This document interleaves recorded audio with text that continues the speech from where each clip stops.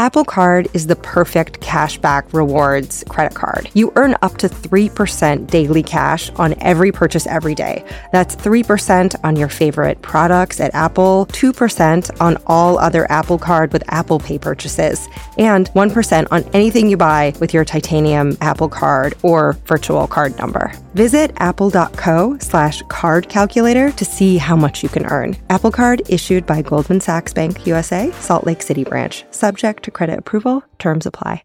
Don't just ride the index, seek to outperform it with Fidelity Active ETFs. Learn more at fidelity.com/active ETFs. Before investing in any exchange-traded fund, you should consider its investment objectives, risks, charges, and expenses. Contact Fidelity for a prospectus, an offering circular, or if available, a summary prospectus containing this information. Read it carefully. While active ETFs offer the potential to outperform an index, these products may more significantly trail an index as compared with passive ETFs. Fidelity Brokerage Services, LLC, member NYSE, SIPC. Hey, it's your stepbrother's girlfriend, the one with the pet rat. What's up? It's Allie Ward. Welcome back. Another episode of Ologies. Hi, guys. Happy continued summer to all of our friends in the Northern Hemisphere. Happy sweater weather to the Southern friends. Boy, howdy, do we have a special two-parter for you this week and next. Mars. Are you ready? Okay. So that orange orb in the night sky, it's fodder for science fiction, and it's a place where billionaires ask themselves, can we go there when we ruin the planet we're on? It's kind of like a very dry rebound after we crash and burn our marriage with Earth. So maybe you love Mars. Maybe you don't know why people love Mars. Maybe you're like me. And until a few years ago, I was like, wait, is Mars the really hot, like fiery one because it's red and stuff? I had no idea. So this week, you're not only getting answers to the questions you feel too stupid to ask, but also some in-depth knowledge of what's coming up next from one of the most chill but deeply enthusiastic ologists I've ever gotten to sit down with. Whew. Okay, but first, I'll be quick. So this show would not be made without the patrons at patreon.com/ologies. You can join that club for as little as $1 a month, 25 cents a week. It lets you see what topics are coming up next. You can submit questions that I ask the ologist directly. Also, I say your name. Sometimes I pronounce it right. So this is an entirely independently made podcast. You guys make it happen. Another way to support the podcast, if you'd like, is to go to ologiesmerch.com. There's totes and hats and shirts and pins and are you ready for this? Ologies swimsuits and backpacks. You can put science on your butts. It's very exciting. It's so exciting that I was like, I should have a sale. I should just have a sale. So if you enter the code CAMPOLOGIES, CAMP, Ologies, at checkout, you'll get 10% off your whole order all through July. So if you decide you need an Ologies bathing suit with bugs on your butt or boobs or whatever, go to ologiesmerch.com. Go get them. Also, your reviews and ratings keep it up in the charts for other people to discover. And I'm often writing this without a bra. I'm recording in my closet, and your reviews make my week. And then I read them, such as Nikki the Nerd, who titled her review, I know you're reading this, Allie. She's not wrong. She said, this podcast is flippin' awesome. Every week, I now have new random factoids to spit out at people in awkward situations. So thank you, Allie, for being a geek and giving your fellow nerds a place to geek out together. I want to know how awkward your situations get. I told 100 people over a PA system about getting my hand stuck in an escalator, and the story did not go as well as I thought. Anyway, it happens. Okay, areology. Let's get into it.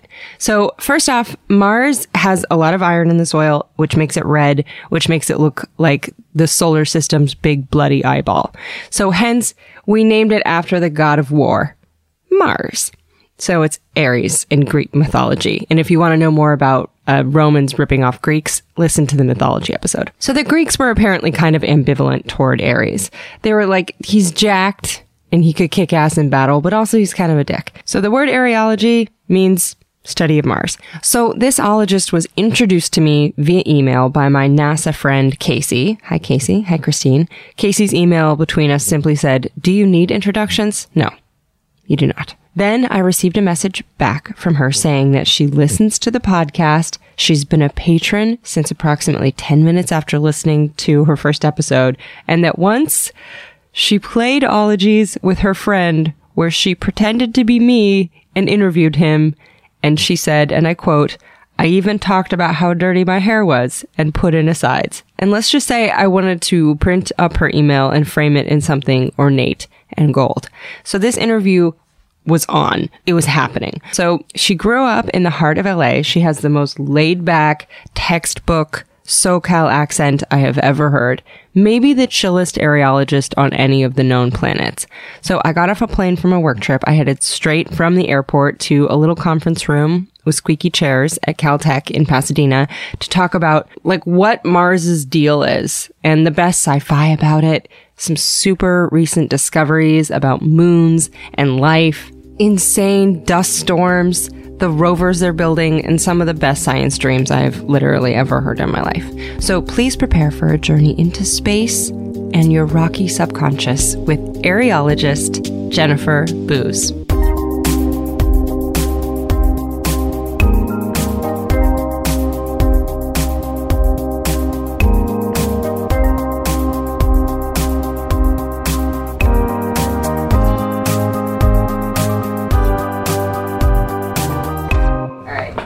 So you know the drill. There's the microphone. You talk into it. Okay. This is going to be fun. No, it's great. You just run into it. So we just talk regular, but with microphones. Yeah, exactly. You just hold it. You look at this. You're already a pro. You're already so good. At this point, I looked over and I saw that Jennifer was prepared with 6 printed sheets of questions from the Patreon page asked by listeners, annotated by hand with her answers. She took the liberty of printing and answering them to prep for this. Oh my God, you printed them out! And answered them. Oh my God. I didn't want to be caught off guard. This is great. This is the most prepared anyone's ever been. So we'll get to all those questions in part 2 of this series next week. But just know, she is a wonderful genius. Also, her website is so worth perusing. It's her name minus the vowels, so jnnfr.bz, and it features this pixely drawing of herself with purple hair and a turtle body floating in the cosmos, and it has photos of her work, links to significant space labs, and a ton of Easter eggs that you just have to click around to get into. And as soon as I saw it, I was like, I'm interviewing this very bizarrely amazing human being. I love her. Also, someone should clone her and populate a planet with a bunch more of her. Your website's so spectacular, by the way. I loved it so much. I thought about making it more professional. Nah. But I was like, that's lame. No, don't do that. Okay. So you study Mars. Yes. You're an areologist? Yes. Is that correct? Yeah, well, I think I'm a planetary geologist who studies Mars, but I study Mars, so I'm an areologist. Okay, how long have you studied Mars? I'm going to get straight into it with basic bitch questions. Okay, I started studying Mars when I got to Caltech, so it's been about 6.5 years. So Dr. Jennifer Booz got her bachelor's and master's degree in geological and planetary sciences at this little startup school. I don't know if you've heard of it. It's called MIT. Dude.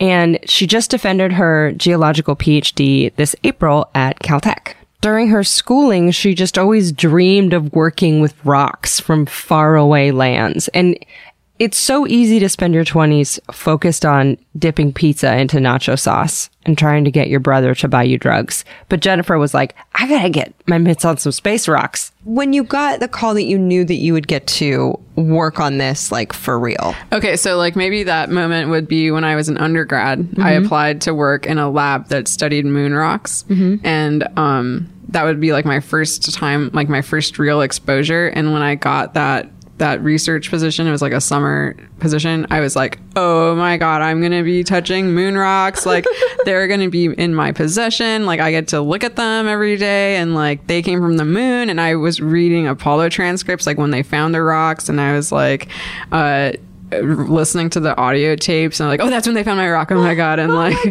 and then one day I broke the rock and I was like, they're going to fire me for sure. But they didn't, because they were like, y'all, rocks break. Oh my God. But that day when I got that job, I was just thrilled beyond belief that like someone trusted me with a rock that came from the moon that like an astronaut collected. Oh my God. Yeah. That must have just been such butterflies. Yeah, that was like super, super exciting.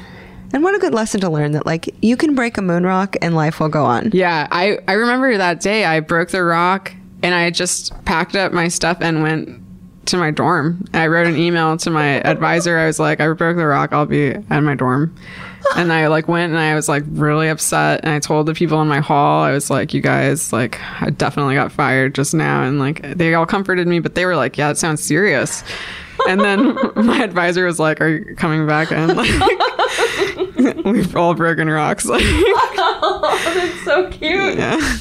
And then I was like, oh. Did you like pack up your stuff, like your desk area? Yeah. Like I'd only been there like a couple days, but I like packed up everything in the lab. I like made it all neat and I just like put it in my, I just went back. I just like went home and I was just waiting. He was at lunch. And it's like, if he hadn't been at lunch, I would have just gone to his office and probably sat down and like cried and be like, I broke a rock. But I didn't. I just sent him this email like, I broke a rock. Oh, I just picture you walking across campus with like a box and like a mug that says, I'm loony for the moon. And like just being like, I guess this isn't my office mug anymore. Yeah. Oh my God, that's the cutest thing ever. Yeah, it's great that in my experience, my advisors have been really understanding and like, you know, just patient with me too. I mean, it's nice that even scientists who study like the coolest shit, even on other planets, are all like, we're all Earthlings. Yeah. It's good. Yeah. We're all just little humans. Yeah. Oh, that's so cute. And speaking of little humans, when Jennifer was just a wee one, her folks took her on tours of NASA's JPL, the Jet Propulsion Laboratory in Pasadena, and she just became deeply stoked looking at the models and the replicas of the rovers. These things bumble around Mars, scrubbing rocks and taking pictures, and eventually some models zap rocks with lasers. Right now, NASA is planning the next one. There's a 2020 unnamed rover to add to the 4 already up there. There's Sojourner, which kind of turned into a pumpkin, metaphorically, in 1997.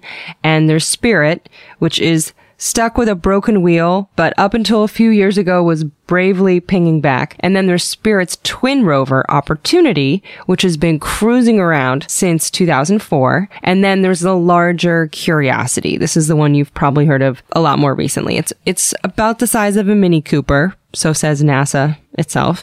And Curiosity landed in August of 2012, and it's been kind of bebopping around a crater named Gale for the last 6 years. So, fun fact, to help aerologists figure out how loose the soil is and how far the rover has traveled, the Curiosity tires have a few dots and dashes in the tread that spell out a secret message in Morse code. What does it spell? What does it spell? It spells JPL. Ding dong. So, I did some digging in the dusty soil of the internet, and I discovered that rover driver Mark Mimone, he's ginger-haired, jolly-looking, is responsible for that Morse code. And also his cell number was just like listed.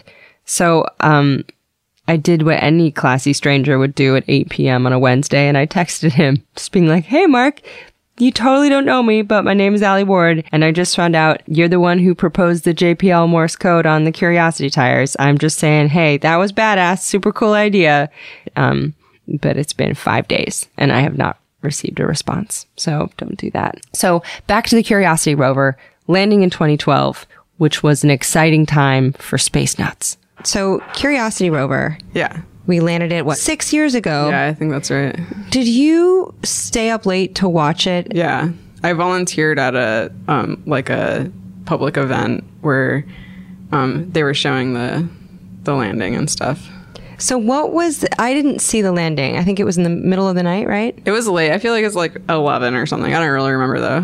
What was that moment like when it touched down? Like, what were you doing? Touchdown confirmed. We're safe on Mars.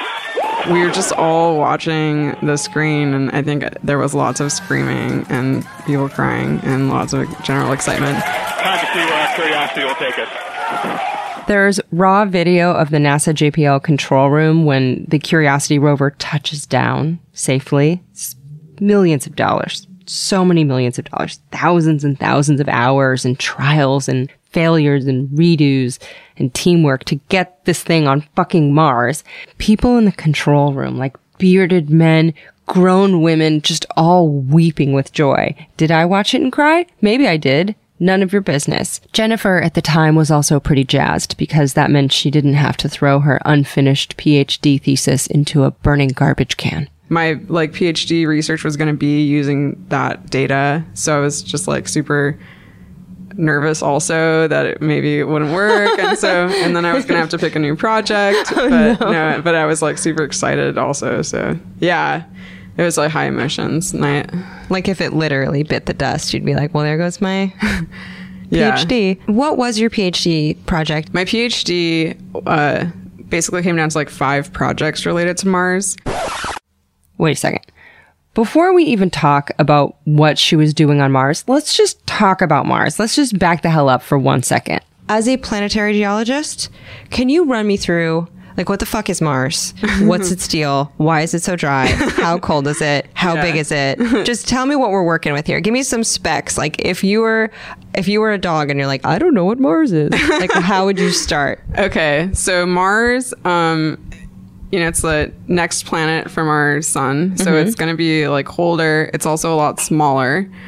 At its closest, Mars is around 34 million miles. That's 55 million kilometers if you live in a country with a metric system and good healthcare away. So scale-wise, Mars is about half the size of Earth and has roughly 1/3 the gravity. 1/3! So I looked up a few simulators of Mars gravity, and in one, there's this human in an orange onesie supported by slings taking these graceful leaps around an indoor track, kind of like a giant marionette in a prison jumpsuit. In another video, I saw what appeared to be a gaggle of French cosmonautical tourists taking a ride in a Vomit Comet, which is a seatless commercial jet that makes these roller coaster dips in flights and simulates lower gravity. I don't know. From what I can tell, less gravity looks fun as hell, with these middle-aged Parisians resorting to whoops.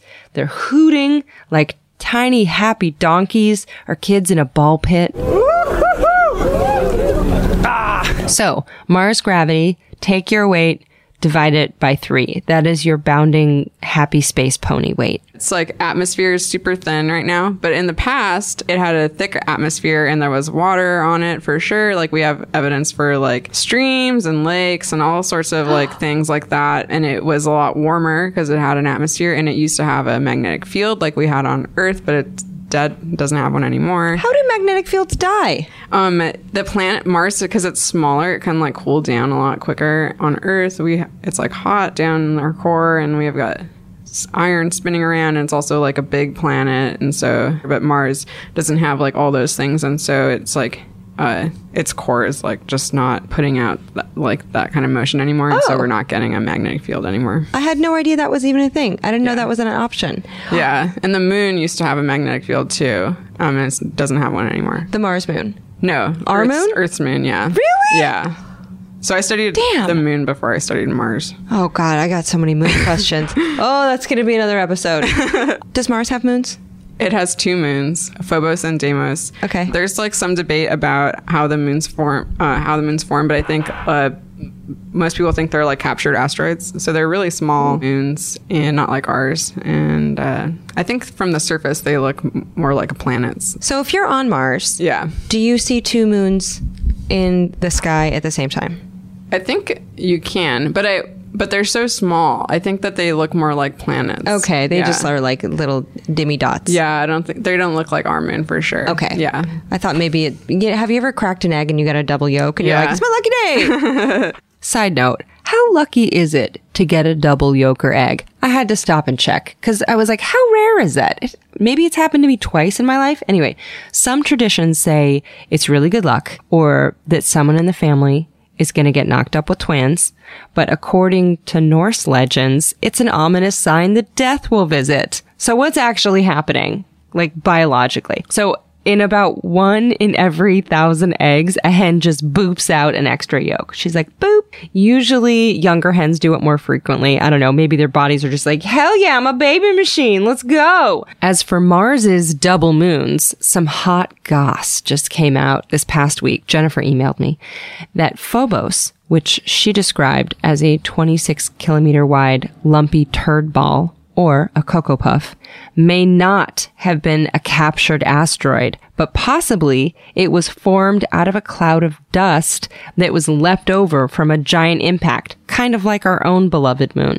And that possibly, Phobos has formed many times over Mars' history, and it just periodically crashes into the surface, forms a dust cloud around Mars again, and then recreates itself into a moon, and then crashes again, forms itself anew again, but smaller, over and over and over. Which is like the most poetic shit I have ever heard. And also, that's more comebacks than Britney, and I respect that. Now, the decreasing orbit of Phobos, this tendency to kind of decrease and crash, convinced even Carl Sagan at one point that Phobos was just a hollow satellite put in place by aliens. And I love the idea that maybe Carl Sagan just thought of it kind of like a backyard shed. Like aliens would just store holiday decorations in tubs, or like coffee cans filled with nails and IKEA Allen wrenches. Maybe a lawnmower that the Martians haven't used in a few billion years, because landscaping got a little parched up there. Sounds like that. But moons. And so it's dry. Yeah. So what do they think happened to make Mars such a dust bowl? So it got dry, basically. It used to have water, but because it's so much smaller, its atmosphere got lost. Basically, it doesn't have as much gravity pulling it in. And it also doesn't have a magnetic field anymore, and we say our magnetic field protects us. And so the atmosphere just got stripped away over time by the solar wind and other atmospheric loss processes. And so it just lost its atmosphere. It got drier and drier, and then now it has a thin atmosphere and everything's just dusty. Does the water evaporate into the solar system? Yeah, it just gets lost, and I guess it yeah, basically. I wonder where it goes. Yeah, I don't know. Just out out there. Can you imagine just oceans just kind of misting around? Maybe. I think it's probably really scattered apart. Okay. It's probably just a gas. So we have a super dusty planet. Yeah. Why is it red? It has a lot of iron. Okay. It's Ooh. rusty. Yeah. And same as Utah. Yeah. Similar. Yeah. Okay. In a lot of ways. Why do you think people fucking love Mars so much? Because it is awesome. I mean, it's I agree with you. It's it could have had aliens on it. It's it's a little Earth that was way cooler in the past, and now it's a little dead. But it has so much potential, and it's so similar to Earth in a lot of ways that people are we could go there if we screwed up our own planet. It's so geologically diverse. It's got evidence for maybe an ocean. It's got lakes, it's got deltas, and this crazy sand dunes, and there's just so many cool things you can look at on Mars that it's just fascinating. I think that's why people love it. And there's just so much potential for thinking about life and aliens and space travel and being on another planet and fantasies related to that. And Martians, literal Martians. Yeah. Hear me out. Maybe Mars functions for us Earthlings as the idea of an old cabin in Joshua Tree. It's far away, but not that far away, and it's old, and you don't really know why it's kind of decrepit, but it has a charm to it, and maybe you could escape there if shit went down. Yeah. Mm-hmm. So it's kind dusty too. And it's dusty. Yeah. It's kind of like our old vintage homesteader cabin in the desert. Mm-hmm. Oh. Yeah, I like that idea. Right? Mm-hmm.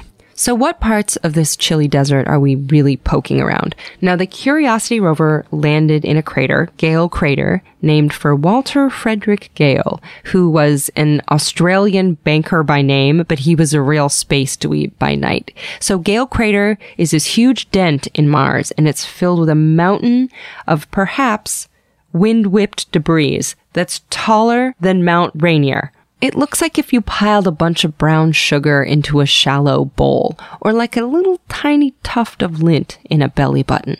Now, why do we care about this crater? Because maybe it was a lake? Why did we put Curiosity in the crater?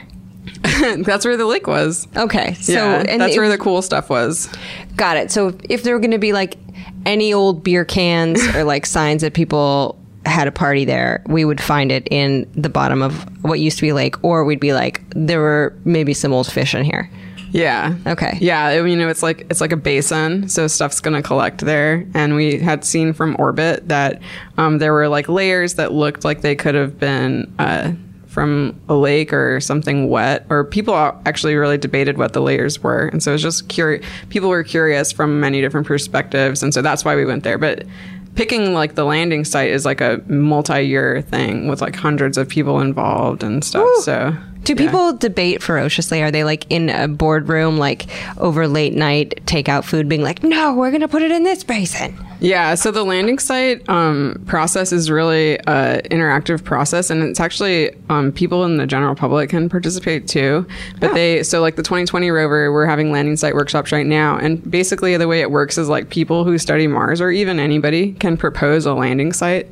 They could be like, I want to go to this place, but then they have to make their argument for it. And so they have these workshops that are like yearly or bi-yearly, and people present what they found out about their spot and like why we should go there, and then like literally we vote, like we raise our hands, people at the workshop, and then it's like a popular opinion, but then there's a little bit of influence from like NASA, headquarters. So so it is decided by a hand raise, and then NASA's like, I approve. Say there's like 100 people suggesting sites. Mm-hmm. Like the hand raising process will narrow it down to like 8. Okay. And then once it gets to like those few landing sites, then NASA starts being like, okay, now we have to consider like how feasible is it to go there? Like, are there other engineering constraints?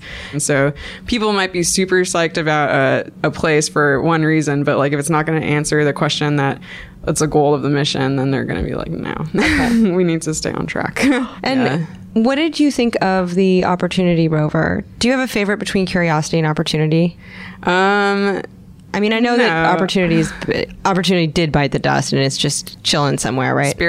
Spirit. Yeah. What did I say? Opportunity? Yeah. I'm sorry. It's okay. What did I tell you? I'm going to learn. I went into this being like, I'm going to learn a lot about Mars. One way that I remember that, well, in many ways, but like free spirit, like spirit's stuck. You want to free it. Oh, no. So what happened? Run me through what happened with Spirit. What's going on with Curiosity? I know there have been some dust storms. People are super worried about the dust storms in Curiosity right now. Yeah. And what they're finding out. And then there was the twin rovers, Spirit and Opportunity. And so Spirit got stuck, like its wheel stopped spinning, and it was like dragging it for a while. I wasn't involved in this mission, so I only know like a high level public kind of thing. But so it was like dragging its wheel around, and eventually it couldn't get out of its hole, Yeah. Oh no. But Opportunity is still operational. So yeah, but the dust storm's super relevant right now because there's a dust storm on Mars. Right. And so this is not the first time that there's been a dust storm with the rovers. And what in the past, actually, when there was a global dust storm, they were worried that we may never see Spirit and Opportunity again because they use solar panels for their stuff, for power. But actually the dust storm like cleaned them off a bit. No. When the dust cleared, yeah, because as they're moving around, dust is a major problem for our work because it's just like, it's really fine and it lands everywhere, and it's like just like a dirty apartment kind of, and it's like hard. But if you're looking at the surface, it's like hard to see stuff underneath the dust sometimes. And so actually, yeah, it cleaned them off the solar panels. And they're doing okay right now. So Opportunity is like not operational right now because it can't get enough sun. Okay. But it's still alive. Like it's still sending pings like, hey, I'm here, but I can't do anything. And is it because of like seasonal things happening there? Because the dust is in the sky is like blocking the sun from going there. How big is this dust storm, and why does Mars have these insane dust storms? There's just it's a really dusty planet. It doesn't have like an ocean to catch the dust that's floating around. And then, there is an atmosphere. And so the dust is like really fine. It can get picked up and like just entrained in the atmosphere for a long time. Ooh. Yeah. And, but Curiosity, is also witnessing this dust storm. Mm-hmm. Like when we look at pictures of the sky that it sends us, we can see that the sky is much darker. Ooh. But Curiosity uses like nuclear power. It does? Yeah, it's not using solar panels, so it's like it can still function with the dust storm. I did not know that. Yeah.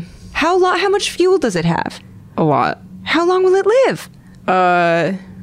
For more years. Okay. I don't know the exact number of years, but like, so the battery, it has a battery that it like can recharge and stuff. I don't know the details of how it's powered, but it's some sort of decay. Yeah, it'll live for a while. We'll be able to use it like the really power hungry things less in the future, but right now it's like, yeah, it's chugging along. Yeah, I didn't know that. I thought they were all solar. No, yeah. And the next one, it'll be similar to Curiosity. Okay, and that's the 2020. Yeah. What's the 2020 going to peep? What's it looking at? Where's it going to land? So we don't know yet where it's going to land. It's like down to 3 sites. Okay. And do you get to vote with your arm? I think that at this stage, I'm not sure how much my individual opinion matters as opposed to like the people in charge of the rover. Like, okay. I think they have a lot of say now. But there are still there's still landing site workshops. So people are still working on the landing sites and presenting. And then the public and scientists can still go and like ask questions and stuff like that. So, side note, I wanted to see if any workshops remain. And yes, in October of 2018, NASA will be conducting the 4th and final 3-day workshop to determine the landing site for the 2020 rover. Now, according to a page up at marsnext.jpl.nasa.gov, I'll put a link in the show notes, they'll be gabbing about the potential of 3 remaining candidate sites. All possible sites where life could have existed or there's a lot of evidence for rocks and fluids having interacted. So this workshop, I picture it taking place in some secret marble hall, but it's just happening at a Hilton in what's being called Los Angeles North. But hello, it's just Glendale. That's like calling New Jersey New York East. But who am I to judge? Oops. Then I went on Yelp to see how this Hilton was, and reviews are mixed. Some people think the pool is too cold and the walls are too thin, and one person gave it 3 stars because, quote, the restrooms needed to be restocked due to my stall not having toilet seat covers. And the lady in my stall asking for toilet paper, lol. Perhaps they should have sent a rover to this Hilton to see if it was the best place to host the conference. Either way, it's going to be exciting. And now you have all the info you need to choose the rover spot on Mars. And so one of the big ideas behind like past Mars life is that there was like microbes maybe living in like cracks in rocks and stuff. Mm-hmm. And so there's also in that area, there's like also like volcanism and stuff. A wide variety of rocks there and a wide variety of ages, which is crucial because Mars was like probably habitable a lot old in its like early history. How long ago do you think Mars was probably habitable? Right. Are we talking like 5 billion years ago or like 30,000 billion years ago? No, a long time ago. Okay. Like billions of years. Okay, like just 3 checking. billion years or something. Like, I mean, maybe there is still some fluid activity more recently, but it's like such small amounts that like these would be like really lonely bugs. No. Yeah. There's a big group of people that want to send a rover back to the same spot where Spirit is, which is kind of a cute thought in some ways. It is cute. A lot of people are like, no, we want to go somewhere new. Right. But that spot, there's like hydrothermal activity. So, which is like on Earth where a lot of people think life might have started here. So that's why that's why there's a big argument to go back there too. Like primordial Martian soup? Yeah. Kind of? Mm-hmm. Do you think that there's any hope of sending the 2020 rover and it like bumps butts with the Spirit, and Spirit's like, I'm back, and like gets its groove back. Oh, that'd be kind of cute if they sent it a little toolbox to like fix its brown. Right? I don't know. I think that it may not go like to that exact precise spot, but it could. I mean, it's possible. But Okay. yeah, it's like a highly debated thing if it should even be considered, because we're like, it's a big planet. We should go somewhere new. You know? Right. Yeah. I do feel like, I've dated people that want to go to the same restaurant like every single night. Yeah. You're like, come on, dude. Yeah. A new place opened up down the block. Let's try it out. I feel like we can branch out. Yeah, I'm excited to check out some new spots. So day to day, Jennifer works on the computer. She looks at images. She gets beamed from another fucking planet. Totally normal. Or she looks at how light hits the surface of certain materials and what they're composed of. And then, of course, fulfilling Bebe, Jennifer's dreams, she works on Mars rovers. And then another thing that I do often is I'm on the Curiosity rover team. And so we, some of my days are spent doing operations for the rover. And so we figure out like, where's the rover today? Like, what's cool around us? Like, where are we going to shoot our laser? Oh my God, that this kind is of your stuff. Yeah. And so there'll be like telecons and stuff. And so I'll be on the, on a telecon like most of the day. P.S. I had to email Jennifer to ask if a telecon is a fancy word for a phone call, and she said yeah. But also you share computer screens, so my guess is it's kind of like a role-playing game, but instead of your cousin in another state having her elves attack you, it's a space scientist being like, check out these sweet-ass rocks. Planning out making the rover's little agenda for it. Is that crazy to you that like you came to JPL, looked at rovers when you were a kid, and now you're like, I'm on the team deciding where to point the lasers on Mars? Like, is that bananas? Yeah, it's pretty exciting. Like, I definitely think back to those when I was being little and seeing the rovers at JPL. That's pretty cool to me. Then another cool part about being a Mars geologist is that we often study analog sites. And so we'll go to places on Earth that remind us of Mars and study them and think about like, oh, if we were on Mars, like, how would this be different? Or like, we'll ask a question. Like, Iceland is like a place where people go to study Mars, or also like the dry valleys of Antarctica. People go there to study Mars. Yeah. And what is it about those places, and specifically Iceland? Like, I know a lot of people love Mars and are thinking about going to Iceland. Where in Iceland do you go if you want to pretend like you're on Mars? I don't know I couldn't say like a specific place, but like there's like lots of evidence of like volcanic rifting, and so a lot of just like hydrothermal interaction kind of stuff. So like where water and hot rock met. And there are volcanoes on Mars. Yeah, so Mars is like super volcanic, super basaltic. So basalt is like what's coming out on Iceland, which is why people go there. And then it's like cold too. Iceland's super cold and Mars is really cold. So that's like, you got kind of a lot of the stuff in common already. A correlate there. Yeah. Would you go to Mars if given the opportunity? I think it depends on the circumstances of it, but like, yeah. Business class. You're at least going business class. Yeah. I mean, like, it's like, is there like a colony on Mars that's like already established? Then like, yeah, but like, or if I'm going to be like a cool geologist on Mars, like, yeah, for sure. But like, one of the first, are you like, maybe if I was like a little older, right? You just eked out what you could on Earth and you're like, all right, I'm ready to retire on Mars. Yeah, I think I would just like weigh it out and be like, am I ready to die? Then I would say if I'm like, okay, yeah, that'd be kind of cool, then yeah. It's like moving to Arizona. Yeah. I'm ready to have the last phase of my life. When you were trying to figure out what you wanted to do, like with your life, like your job, at what point did you know where to steer yourself? At what point were you like, okay, I'm going to do this, I'm going to study this, I'm going to work there? Yeah, only very recently. Really? Yeah, because I was like, so I was like super into science in general, but I had a really hard time like figuring out what exact science I wanted to study. I like love nature, I love camping and stuff like that. So like I also love like weird biology things. So it's like into a lot of stuff like environmental science. And I didn't get exposure to geology until pretty late, like until basically my freshman year in college. And then I was like, oh dang, you can go camping and do science. Like, so that's like how I got into geology. But then I was like, I didn't even know planetary geology. Like I knew about their rovers and stuff, but like I didn't really realize how big a field it was. And then I just like slowly got like more and more into it, and I was like, this is sick.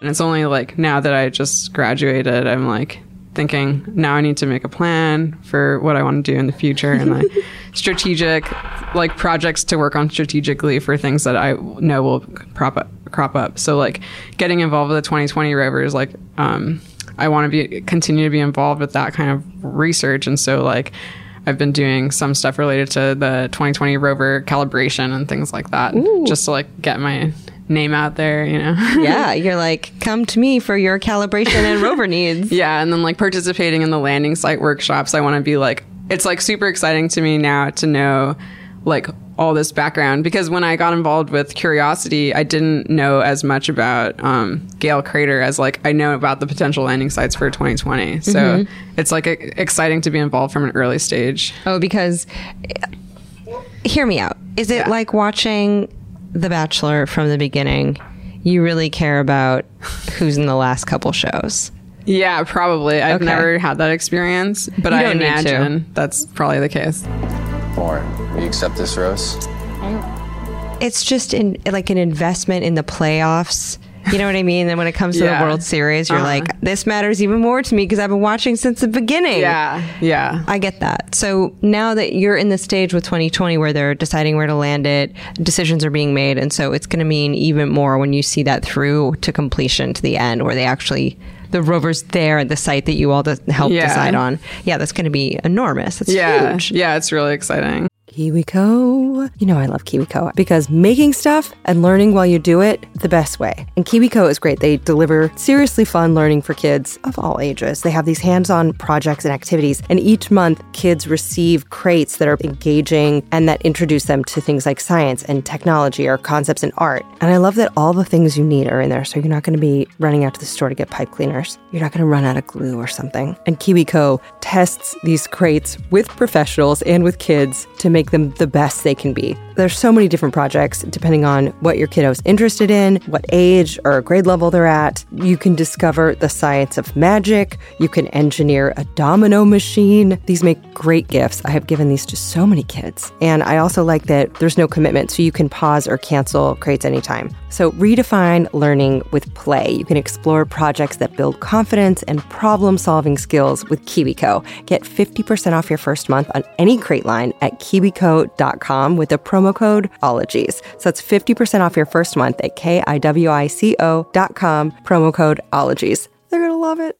Did you know that Fast Growing Trees is the biggest online nursery in the U.S. with more than 10,000 different kinds of plants and over 2 million happy customers in the U.S.? You can grow lemon, avocado, olive, or fig trees inside your home on top of the wide variety of houseplants available. Fast Growing Trees makes it easy to order online, and your plants are shipped directly to your door in 1 to 2 days. And along with their 30-day Alive and Thrive guarantee, they offer free plant consultation forever. Available 24/7, you can talk to a plant expert about your soil type, your landscape design, and they curate thousands of plants. They got climates, they got locations. I am stoked about this because I've wanted a fig tree for so long, and I'm like, I don't know where to get the fig tree. I'm not quite sure where to plant it in the yard. And I went to the Fast Growing Trees website and I was like, boom, I'm in zone 10. This fig tree would work well for me. Done. And right now, they have some of the best deals online, like up to half off on select plants. And listeners to our show get an additional 15% off their first purchase when using the code OLOGIES at checkout. That's an additional 15% off at fastgrowingtrees.com using the code OLOGIES at checkout. Fastgrowingtrees.com, code OLOGIES. Offer is valid for a limited time. Terms and conditions may apply.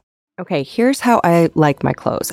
I like them classic, I like them well-made, I like them comfortable, and I like them ethical, which is why I flipped when I first heard about Quince. So Quince partners directly with these top factories, so they cut out the cost of the middleman, and then they pass the savings on to, obviously, you. They have these 100% Mongolian cashmere sweaters that start at $50. They have organic cotton sweaters. They have washable silk tops. They even have 14-karat jewelry in case you are looking for a present, maybe for yourself. So Quince items are priced like 50 to 80% less than similar brands, but Quince only works with factories that use safe, ethical, and responsible manufacturing practices. And I like that their styles are well-made, well-cut, but also classic. I did not own a cashmere sweater before Quince. That was the kind of thing that I would splurge for other people, but not myself. But I was like, you know what, Quince? I think I shall. So indulge in affordable luxury. Go to quince.com/ologies for free shipping on your order and 365-day returns. That's QUINCE.com/ologies to get free shipping and 365-day returns.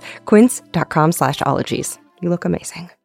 How you doing on that D, that vitamin D? Could be better. I feel ya. Some of us are coming out of a winter. I don't know how much outside time you get. I don't know how your vitamin D is dietarily, but I know a lot of people, including myself, especially women over 18, 97% of us not getting enough vitamin D from our diet. Ritual's like, how about I help you? They're a clinically backed multivitamin. So skeptics, here's a multivitamin that's like, yeah, we use science to formulate this. I think you're going to like it. Ritual multivitamins are vegan. They're gluten and major allergen free. I also like that Ritual is a female-founded B Corp. So they're doing good for the health of people and the planet. Ritual multivitamins are also gentle on an empty stomach. I like that when I open mine, they have kind of a minty essence. I've got Ritual vitamins in my belly right now, to be honest. I take them every day. They have kind of a lava lamp look with oil and beads inside. I also have their melatonin caps at night when I need to go, bye-bye, Z's. So no more shady business. Ritual's Essential for Women 18 Plus is a multivitamin you can actually trust. And get 20% off your first month for a limited time at ritual.com/ologies. So start Ritual or add Essential for Women 18 Plus to your subscription today. So that's ritual.com/ologies for 20% off. Do you dream about Mars? Yeah, I've had lots of dreams about Mars. You have? What Yeah. happens in them? So like some of them are nightmares. Really? Yeah. Just a heads up, I'm so glad I asked this question because the payoff was fucking enormous. Well, I had one that was like kind of like a it was like we were on Mars and I requested an image be taken of like a crater wall by the rover.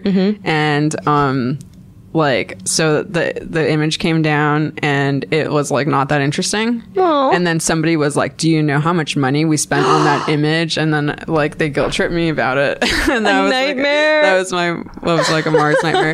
I had like just all my dreams are really bizarre. Like I had other dreams where like I went to Mars and like landed in a crater and there was like a lake there and then there was like an escaped convict that was a stowaway on my rocket ship. Like yeah, so You're like, what are you doing here? And he's Yeah. like, none of your business. yeah, exactly.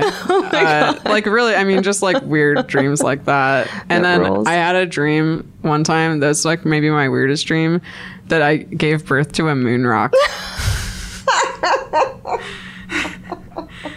And like in my dream world, you could have a boy or a girl or a rock. Like those are your options. And then the doctors took my rock baby from me. And like if you had a boy or a girl, you know, they just like weigh it on like the little scale. But if you have a rock baby, they put it like in a mass spectrometer. So they put my rock baby in their instrument, and then they're like, Miss Booz, we have to tell you something. Like, are you ready for this? And I was like, what's wrong with my rock baby? And they're like, it's a moon rock. And then I looked at my boyfriend at the time and I was like, are you an alien? And his mom was like, I never told you you're an alien. That was my weirdest dream I ever had. Everything about this is the best. That's amazing. Were you so disappointed when you woke up to real life? Yeah. Yeah. It was a nightmare also. No. I can't believe these things happen in the dream world, and like I'd never know this unless I put a microphone in your face. Yeah. I have really vivid dreams. I used to keep a journal. I don't blame you. You gotta publish these things. Speaking of publishing in Mars, Yeah. let's talk about The Martian. Cliff Notes, best-selling book that became a movie. Dude stranded on Mars, has to survive, says things like, I'm gonna have to science the shit out of this. Okay. Yeah. So Andy Weir wrote Yeah. a book, self-published. I read it. You read it. He was not a Mars scientist, No. just a fan. Yeah. It was fanfic about Mars, right? Yeah. But it got people kind of pumped about Mars. Yeah. How did you feel about it as someone who works on Mars? I was excited about it. I enjoyed the book, and I like people getting excited about Mars. I love when people, you know, ask me questions and I can answer them, and I enjoyed the book. And for the most part, like I wasn't like appalled by it. Like so So yeah, it was good. There are other books like similar, kind of in the same line, that are super accurate about Really? Mars. Yeah. What's some of the best sci-fi about Mars? I think like the Kim Stanley Robinson series, like Red Mars, Blue Mars, Green Mars, like Okay. that first book, Red Mars. He just did like a ton of research on like what's actually happening on Mars, and he paints these landscapes that are actually incredibly accurate, and the way he describes them is just like incredible and beautiful, and he did a great job of like painting Mars scenes. Good on him, man. So this is a trilogy about Mars and making it habitable. And long story short, I went down a rabbit hole about author Kim Stanley Robinson, who is not a girl Kim, but a boy Kim, and he's married to a chemist, and sometimes he goes by his wife's last name, which is cute. Also, he lives in Davis, California. He prefers to write out of doors. Anyway, back to Andy Weir's The Martian, which I did read on a plane. And confession. I will say I did read The Martian and I cried Really? a couple times. I was like, they're coming to get you, buddy. And I felt very emotional. I didn't think the movie did quite as good a job, but what are you going to do? Also, I had to stop to look this up, but scientists say that the reason we're more likely to cry on an airplane than on the ground may be due to hypoxia or lack of oxygen due to air pressure, because being on a plane is equivalent to being at an altitude of around 8,000 feet. Isn't that crazy? Even with the pressurized cabin. Or it may be the emotional liability of unfamiliar surroundings. And humans tend to cry when we're a little scared to promote emotional bonding with others to increase our safety. So the next time you find yourself like sobbing at a tender moment of a Jean-Claude Van Damme movie, like blame hypoxia. Okay, let's get back to Mars rovers. Okay, tell me a little bit about how the rovers are gathering.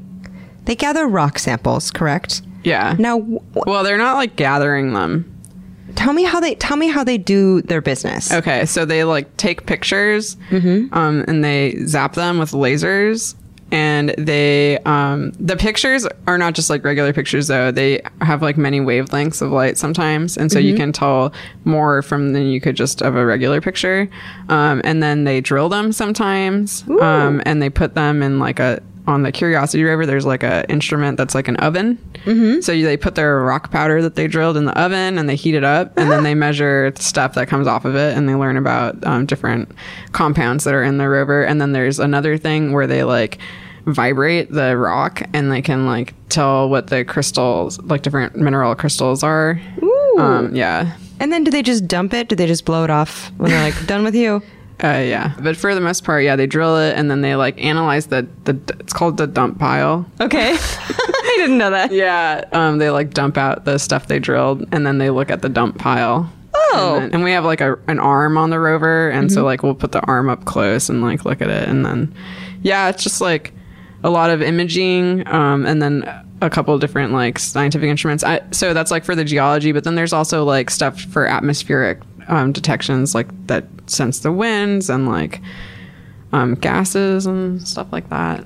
And so is there like a feed coming through that just is like dee dee dee dee dee, like this is what we're gathering? So the way it works is kind of cool. We relay with satellites that orbit Mars. So we send stuff to the satellites, and the satellites send it down to the rover, and the rover sends it back to the satellite and back to us.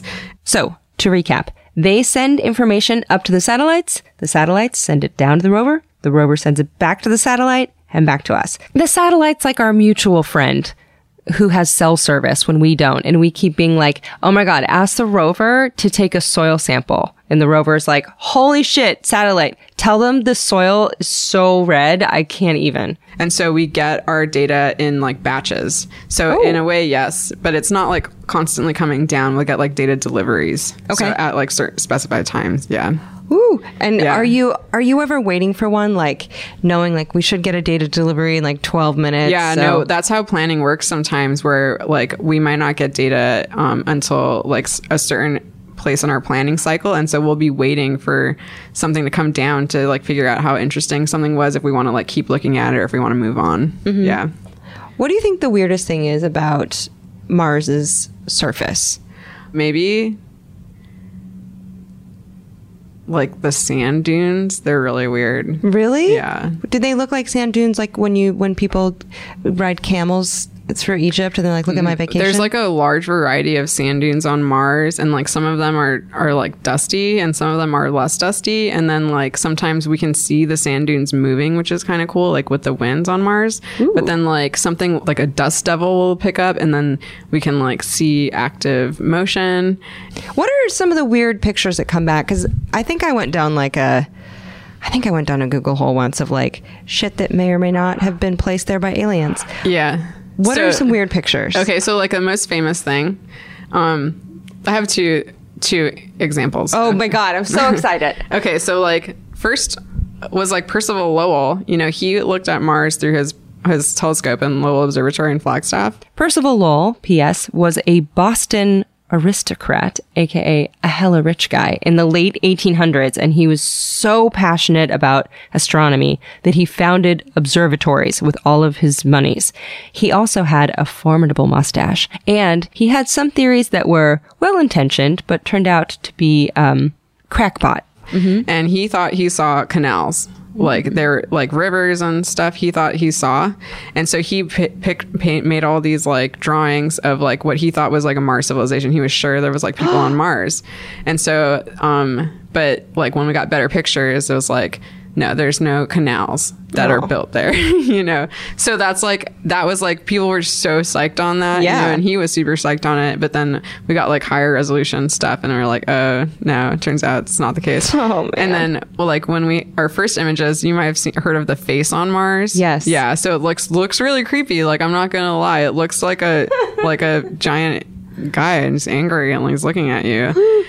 If you haven't seen this, there are images taken in the Cydonia region of Mars that appear to be an alien face monument staring into the void of the cosmos. But it looks like someone left a Halloween mask in the bushes for a year, and then you took a picture of it with a razor phone at night from 300 feet away. Also, sadly, it's just called The Face on Mars. Like, no one even named it Luke or Denise or anything, which is kind of a bummer. Also, the tendency to see faces in inanimate objects like light sockets and toast, etc., is called pareidolia. I follow an account on Instagram called Faced-book, like F-A-C-E-D book, and it's a collection of things that look like they have faces. It's like rocks and clothespins and wood grains. And it creeps me out so hard, but I can't unfollow it because it's like a good creepy. Anyway, Facebook if you're interested. Okay, the face on Mars. When we got better cameras, we zoomed in on this shit. And. But then when we like took a higher resolution image, like many years later, it's like, oh, it's just a little mountain that's got some shadows on it. Like, damn it. Yeah. So those are really weird.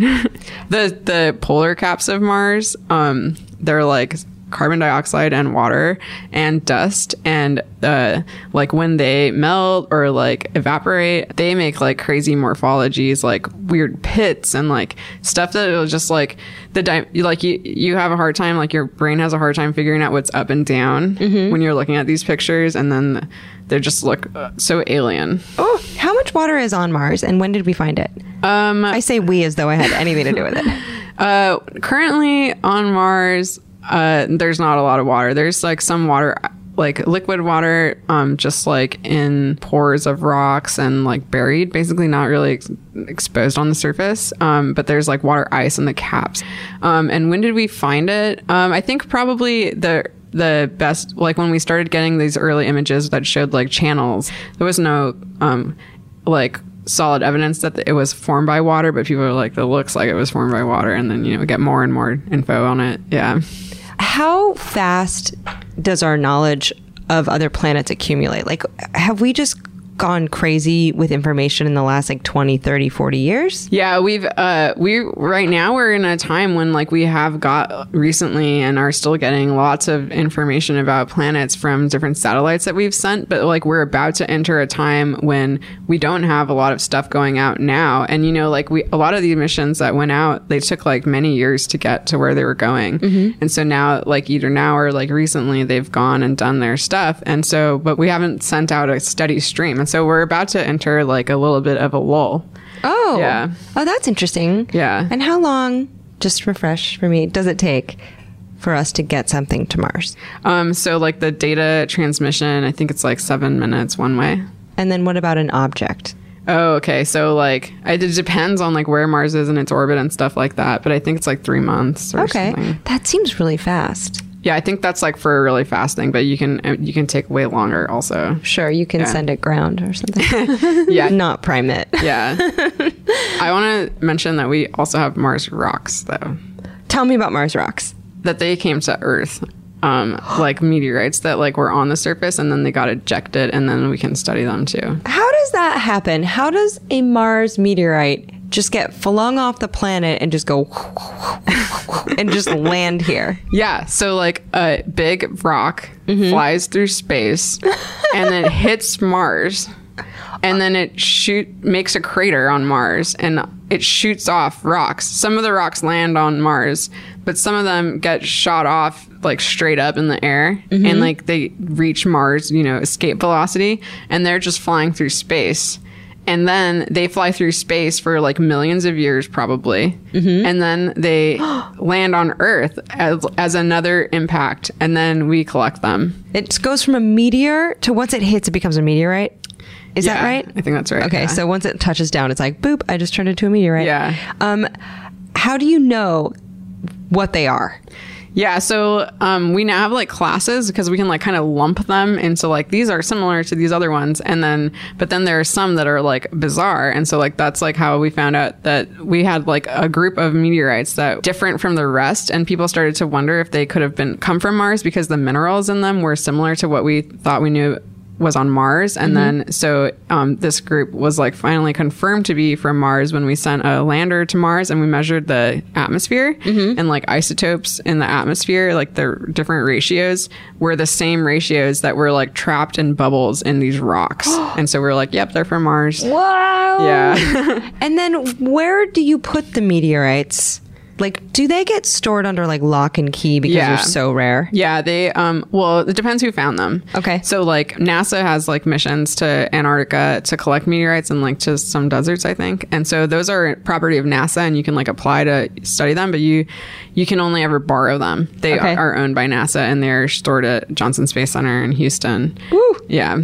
But like people can also find a meteorite on their own, and then I think that's their meteorite, depending on where they found it. How often do areologists, planetary geologists, have someone say, yo, I found a meteorite, and you're like, that's a lump of granite? Like, how often does that happen? A lot. Yeah? Yeah. People like bring me rocks all the time and ask me if they're meteorites. How do you know that they're not? Sometimes I can just like be like, that's an earth rock because it looks like, yeah, like I'm like, that's a lump of granite. So like meteorites often have like a fusion crust, which is when it's all glassy on the outside of the rock, and that's like from heating up when it entered the atmosphere. So that's like one thing that we can tell. And then like there are certain things that we only see in meteorites, like this cool metal pattern called a Widmanstatten pattern, and it's like a crazy like kind of etching looking thing. By the by, these crosshatch patterns in meteorites are caused by, apparently, nickel iron crystals, and they're credited to an Australian painter named, ready? Count Alois von Beck Wildenstatten, which honestly would be such a great name for a cat. Anyway, he discovered the patterns. He was like, whoa, look at these patterns. So we named him Wildenstatten in his honor. And then we found out later that a British guy with a way more boring name, William Thomson, discovered them like 4 years earlier, but no one cared. So some people call these pretty geometric meteorite patterns Thomson structures out of fairness. But I think we should just say Widman-Thomson or Williamstatten. People into meteorites, let me know, because I'll have a press conference about it. Note, I will be wearing a monocle. Just for flair. Do you have a favorite meteorite? Like a favorite? You do? What is it? I love that there was zero hesitation. Yeah, it's a meteorite that I studied for one of my PhD projects is a Martian meteorite. Okay. It's called ALH 84001. Sure it is. Which is named from the Allen Hills of Antarctica. That's how the ALH, it was found in 84. That's where the 84 comes from. Oh. And then 001, it was the first meteorite found that year. And it was this meteorite that sparked this great debate about if there was life on Mars, because the people who first studied it thought that it had fossils in it. And? So it's like a little bit still of a debate. Is it seriously? Yeah. That was one of my projects, was like trying to like figure out, people study this rock since 96 was when that paper came out. Like people still think that, some people still think that there's fossils in it, like a bacteria fossils. And so like I was trying to apply like new techniques to see if there could be like a more definitive test. And so like even my stuff, it was like a little inconclusive. Oh my God. What kind of test do you do to figure out if there's bacteria in there? So I was like trying to figure out, I was using what's called like paleomagnetism, where we're studying the magnetic properties of the rock. And so I was trying to figure out if proposed like bacteria, which are, they thought were magnetotactic bacteria, so that they travel like along magnetic field lines and have little magnetites in them. So I was trying to figure out which one it was. And basically it was inconclusive. Oh. Yeah, I know. And we thought we were being so clever. At what point do you have to call it and say it's inconclusive? So like it's really easy to say no, but it's not so easy to say yes. So what happened with the recent announcement? Like, everyone, watch out, we have an announcement to make about Mars. And everyone's like, I'm setting my alarm clock, I'm staying up late. Yeah. What happened with that announcement? So there were like what people call like the building blocks of life that were found with the Curiosity rover. These like just like molecules that are actually really hard to preserve. They were found by the rover pretty like fresh looking, and so they're, I don't know, just like the building blocks of life that were found, and we didn't think that we would find them because they can get destroyed really easily. So that means that they were like resurfaced like pretty recently, which is really exciting. And that they were there at all was exciting, that they could have formed. And so this was a heads up, we have the ingredients to make life. We didn't find it yet, but we found the ingredients. Yeah. And that's a big deal. Yeah. It's especially a big deal that we found it at all, because like it's so easy for these things to be destroyed on the surface of Mars. Mars like surface is like subject to a lot of radiation, and then there's like lots of things on the surface that like oxidizing species, or they're just kind of like not good for these molecules. And so we just like, I don't think we expected that they would even still be there, and they were there. How did you react when you found out the news? And did you get a heads up like way before? Well, that was like a Curiosity rover like press release, and so like I did know about that before. Yeah. How did you feel when you found out with your team? It's exciting. Like a lot of times when stuff like that, when there's like an exciting like potential for astrobiology kind of thing coming out, what people do is like try to figure out how could it be wrong. Like to, you know, kind of, okay, this is what it looks like, but could we explain it some other way? Like, could we have screwed up or something? And so like a lot of times there's discussion about that. Like, could it be actually a blip in the instrument, or could it be something else? And so like that's like a hard discussion to go through, but it's like kind of a little interesting too. And so but then when all those things get like crossed off the list, and like what's left is that it's actual detection, then it's exciting. Ooh, I bet, because it's just like kind of incremental discoveries too, until you have another breakthrough, right? Yeah, like the methane, like people propose like so many different ways. So like methane is a thing that like it doesn't survive a long time in the atmosphere, and so if it's there at all, like it had to have come from like relatively recent times, and it's it's often a product of life, you know, like they say like cow farts and stuff like that, like, so, or like bacteria. And so yeah, they're people were like, oh man, how can we explain this methane any other way other than like life? I don't think anyone's saying that it's like life making this methane, but there was like lots of debate, like could the methane have come from something that we did, like from the tire breaking, or you know, the wheel breaking or something like that. Yeah, but it might just be an underground cavern of farting cows. Maybe. You never know. Yeah, you don't know. I mean, so anything's possible. Just when a cow emerges from a space cave being like, oh hey, I didn't see that. The next rover, the 2020 rover, has like a little microphone on it. Does it really? Yeah, so it can listen to the surface of Mars, and then maybe it'll hear like Now, is it called the 2020 rover because they're going to launch it in 2020? Yeah. Okay. That's cool. And it's also like clear vision. Yeah. That's why it's like catchy, but it's gonna be named.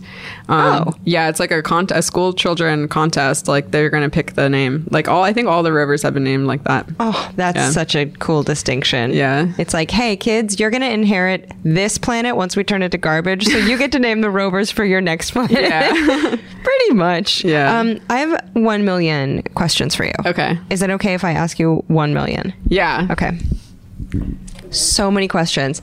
I love that you are a patron. You've looked at some of these. Yeah. You've looked at all of them? The ones that were posted as of a few hours ago. This is what I want in someone who studies other planets, is this level of like detail and preparation. Like this gives me faith in the space program. Okay, that is it for part 1. You now have a primer on areology, Mars, the absolute gem of an Earthling, Jennifer Booz. So next week, we come back with all kinds of very weird and awesome questions. We talk about habitability, more sci-fi stuff. It's all the weird stuff next week. So to learn more about Jennifer and her work, visit jnnfr.bz. It's her name, no vowels. We are at Ologies on Twitter and Instagram, and I'll post some photos of me and Jennifer at Caltech recording this. I'm also at Allie Ward with 1L on Twitter and Instagram. And thank you so much to Stephen Ray Morris for editing this literally the day that it goes up. I've been shooting on a new show for the past few weeks and have not had a lot of time for sleeping or eating or anything. And so, Stephen, you're a trooper for helping me get this up on time. Thank you to the patrons at patreon.com/ologies for the amazing Mars questions you asked next week. They are hilarious questions. You are going to want to hear them. Trust me. Also, feel free to join if you like little as 25 cents an episode. Thank you, Bonnie Dutch and Shannon Feltis, for running ologiesmerch.com for me. Feel free to join the Facebook Ologies podcast group. Thank you, Hannah Lippo and Aaron Talbert, for running that. You're amazing. Theme song was written and performed by Nick Thorburn of the band Islands. And if you stick around past the credits, you know I tell a secret. And this week I freaked out because I've known Aaron Talbert since I was 4, and I've been so crazy with early call times that I forgot her birthday on the 25th. And I almost started crying. I texted her apologizing. I'm so sorry. I was mortified. And she was like, bitch, my birthday is in January. And I was like, yeah? And she's like, it's June. So happy early birthday next year, Aaron. And thank you for reminding me that it's not currently January and that I should probably get some sleep. Okay, come back next week for really weird Mars questions. It'll make you 1000% more informed for your next cocktail party or capable of making the decision of which planet to live on if shit goes down here. Okay, bye-bye. Pachydermatology, homeology, cryptozoology, lithology, nanotechnology, meteorology, olfactology, nephology, serology, selenology.